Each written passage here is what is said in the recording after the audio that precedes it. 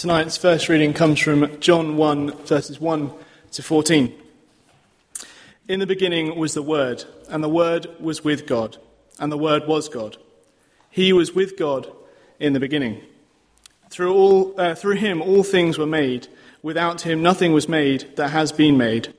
In him was life, and that life was the light of men. The light that shines in the darkness, but the darkness has not understood it. There came a man who was sent from God. His name was John. He came as a witness to testify concerning that light, so that through him all men might believe.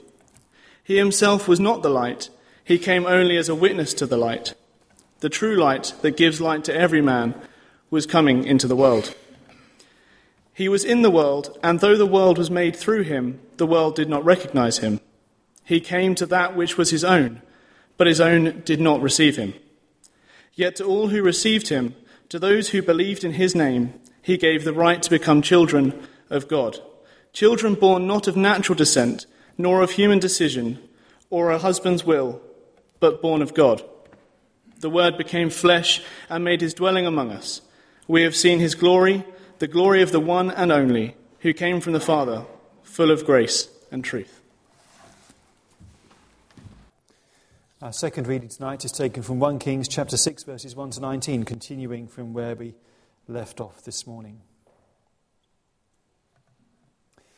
In the 480th year after the Israelites had come out of Egypt, in the 4th year of Solomon's reign over Israel, in the month of Ziv, the 2nd month, he began to build the temple of the Lord.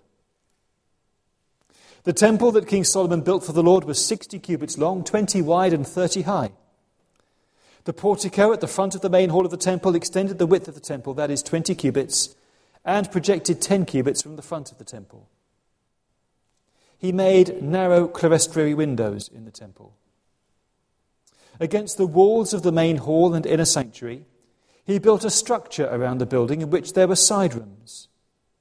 The lowest floor was 5 cubits wide. The middle floor, 6 cubits, and the third floor, 7.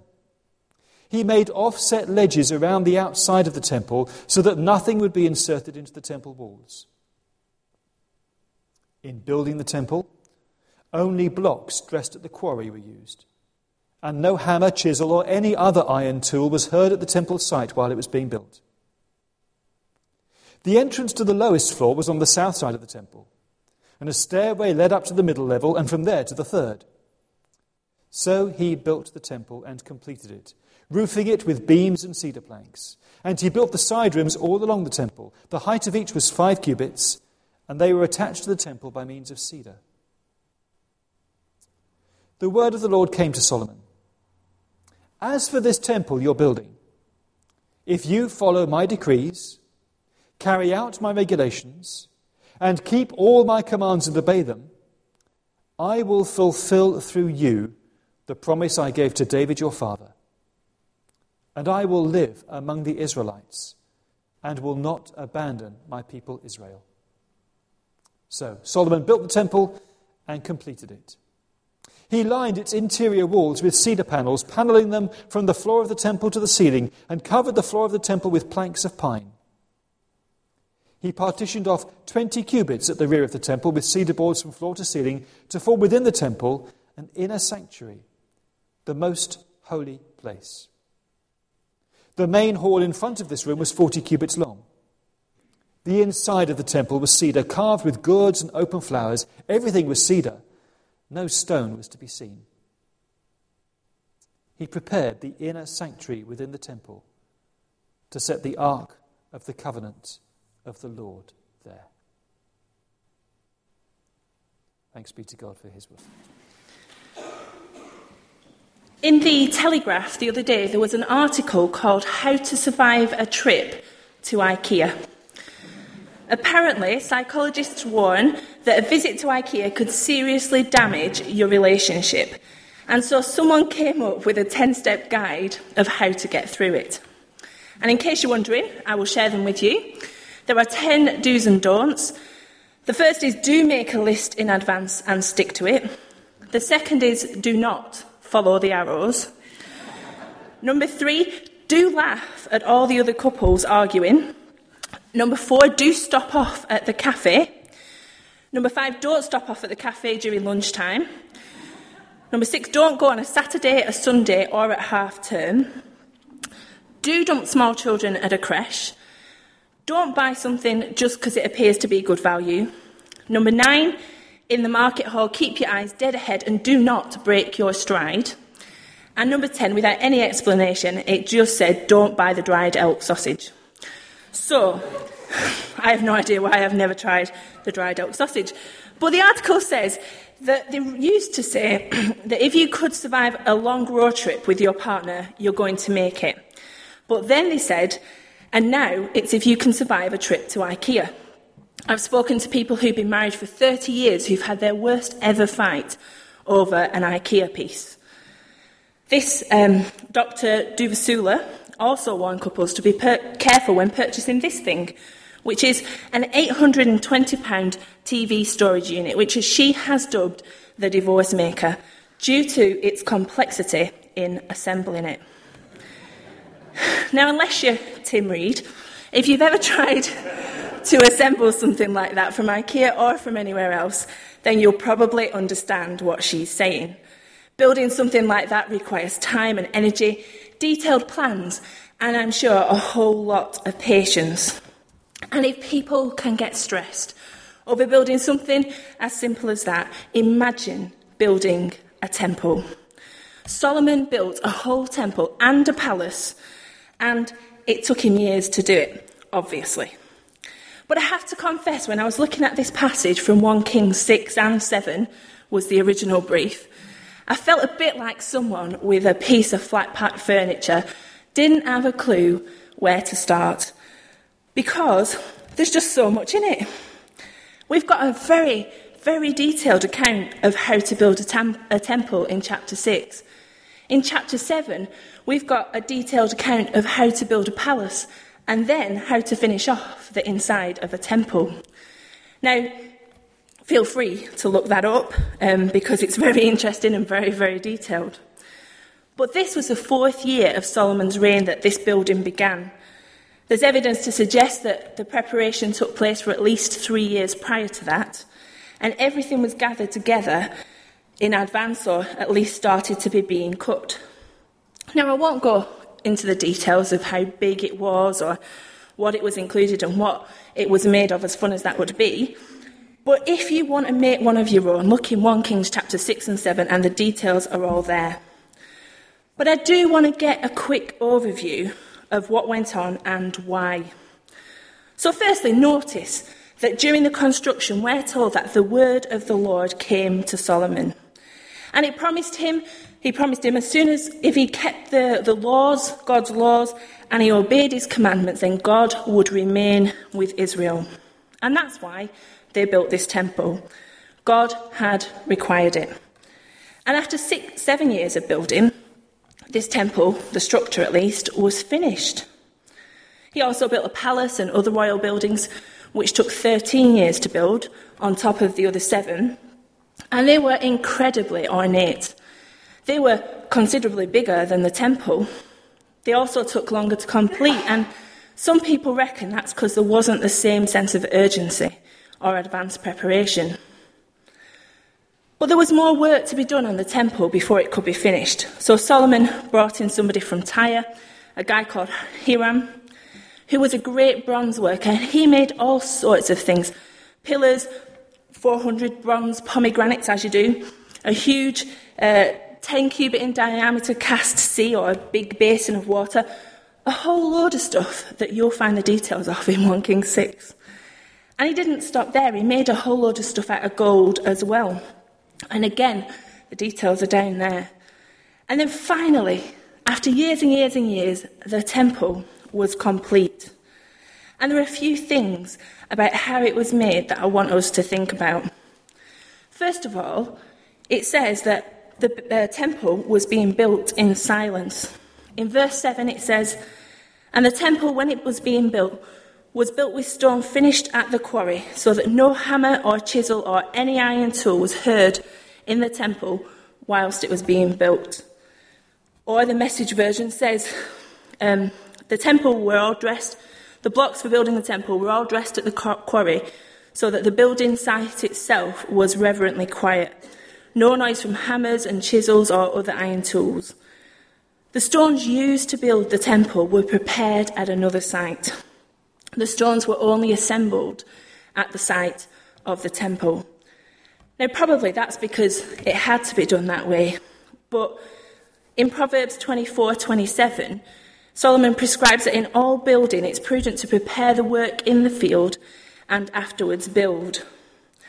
But here, the preparation was extraordinarily full and exact, to such a degree that when all the different parts came together, there was nothing defective that had to be added, nothing amiss that had to be mended. It was the temple of a God of peace, and therefore no iron tool must be heard in it. Quietness and silence were essential. Some commentators reckon that Solomon wanted to communicate as much as possible that the temple was of God and not of man. Solomon didn't want the sound of man's work to dominate the sight of this holy place. Picture the workmen in the quarry. Picture the moulders of the clay. Picture the artist with their engraving tool. Their names were unknown. They were unrecognised by the multitudes who would visit this temple and worship there. And those unnamed people worked with dignity and they worked hard. But none of it was without value for contribution for the final thing. Each part was needed along with all the others. Each part of the temple was important and necessary. When you're living as a Christian, often the work you do goes unnoticed. But most of all, we need to remember that Christians are dependent on one another. Each one is important and each one is necessary. But with the temple, each piece joined another and every separate bit found its own specific part to play in it all. Nothing but painstaking accuracy could have ensured such a wonderful result. But I imagine that no workman knew the whole design, but they probably just focused on their own bit. And in the same way, we need to be diligent in what God asks us to do. Solomon, the wise king, built a temple that was to be the focus of the worship of God. It was a huge construction project, and he used only the best materials. As we try and live holy lives for God, we should try and give of our best in worship of him. And it really was only the finest materials that was used in this building project, which is only natural because, of course, this is God's temple. So only the best materials should be used. And God made the promise to Solomon. In verses 11 to 13, we're told that if he, like I said before, if he obeys what he asks, then he will fulfill the promise, that he gave to David your father. And it says in verse 13, "And I will live among the Israelites and will not abandon my people Israel." God promised that he would live among them, providing that they did as he asked. He promised that if Solomon was obedient to him, then he would reign and he'd be blessed, and he would fulfill all the promises made to David, and that his presence would remain with the nation Israel. Now, that might not seem like a new promise because it was first made many years before, but it was a reminder and a renewal of those promises. And he said, "I will live among the Israelites." God was careful not to say that he would live in their temple the way that pagans' gods did. He would live among them. The temple was a special place for man to meet with God, but not a place where God should be confined. So Solomon did what God asked of him. He finished it off and he prepared the inner temple for the Ark of the Covenant to be placed.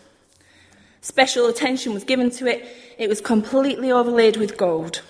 There was gold chains, there was massive cherubim of olive wood, there was all sorts of stuff, and there was gold everywhere in this temple. He carved all the walls of the temple all around, both the inner and the outer sanctuaries, and it was just so spectacular when it was complete. The temple, like the tabernacle, was the focal point for worship, the place where God's presence was displayed. And it was easy for the people of Israel to focus on the temple of God instead of the God of the temple. Yet without continued faithfulness to God, the temple's glory quickly faded. The glorious temple was plundered just 5 years after the death of Solomon. But this amazing temple was dark and mysterious structure conducive to a sense of awe. It was amazing, but unfortunately, it also probably encouraged the people of the time to rely more on the outward symbol of God's presence rather than obeying his commands. But that said, what can we learn from how he built this temple? Well, first of all, when you build a temple for God, do the very best that you can. We've already heard about how he used the best materials and how there was so much work that went into it. And why bother with all that? Well, Solomon said, our God is greater than all other gods. The building was for God, not for man. When you build something for God, well, you make it the best that you can. Nothing can be too nice, nothing can be too good, only the best is what we should give. And the next thing to do when building a temple for God is to follow God's plan. As David handed over the blueprints for the temple, he told Solomon in Chronicles, all this I have in writing from the hand of the Lord upon me, and he gave me understanding in all details of the plan. Solomon didn't just gather a group of people who fancied building a temple and sat down and thought, what shall we do? He used the plans given to him by David. And David didn't just think, well, I wonder how many bits of gold I can put in this place. He got it from God. God knew what he wanted. God made it known, and people followed out his plans. And, to be honest, I'm not sure anyone would come up with those plans themselves. They're quite detailed and they're quite intricate. And it seems that God was actually quite specific about what he did and didn't want. So when building his temple, God wants to be sure that his followers follow his design. If you ask someone to build something for you and they just added things in or took things out as they pleased, you wouldn't be right happy. Solomon wasn't building it for himself. He was building it for God, so it had to be God's plans. And the third thing to remember when building a temple for God is you need to dedicate it for his use, for his purposes, and for his glory. The house of God was made as God wanted it. The temple of God was just as he'd planned. But even Solomon knew that God wouldn't live there because nothing can contain God.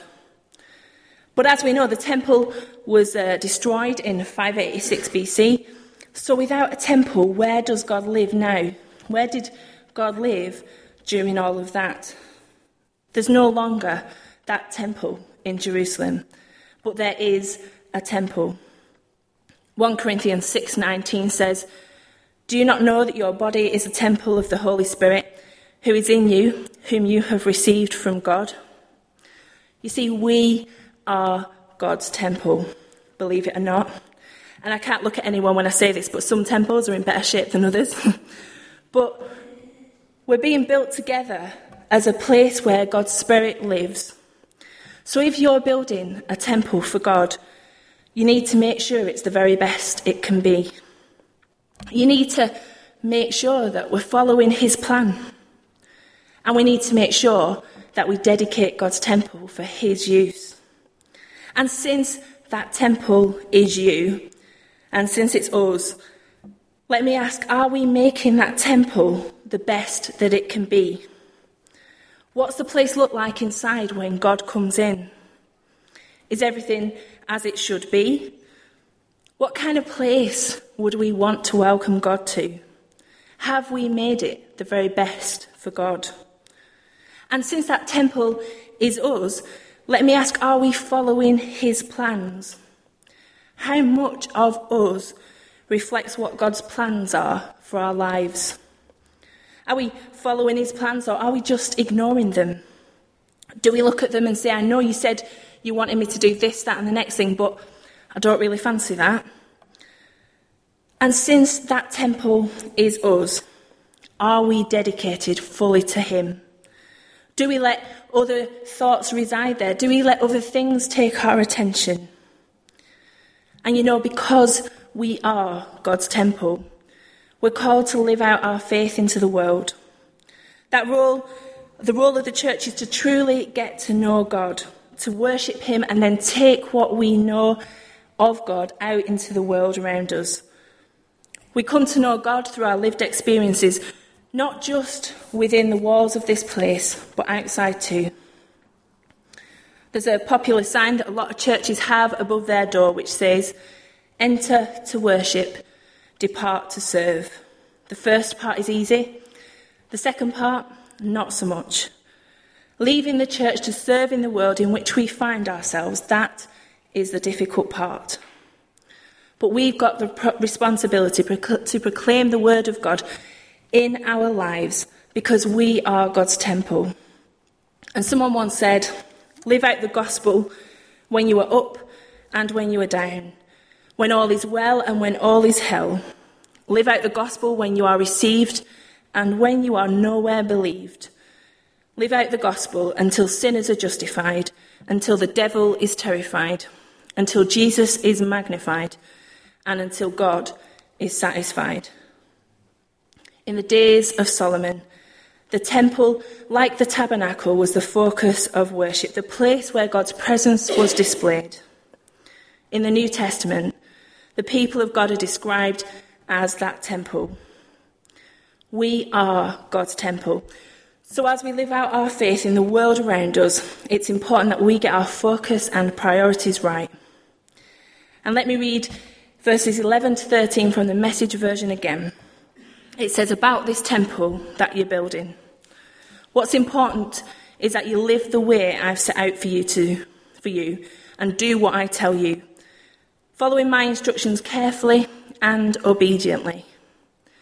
Then I'll complete in you the promise I made to David your father. I'll personally take up my residence among the Israelites, and I won't desert my people Israel. Wherever you find yourself day by day, whether it's work, college, home, or even IKEA, live the way that God wants you to live. Do what he asks us to do. And when we live as people obedient to him, we must do our best for him. And as we try and live holy lives for God, then we should offer him the best in our worship, the worship of our everyday lives, in the things we find ourselves doing and the situations we find ourselves in. Let's give of our very best to God.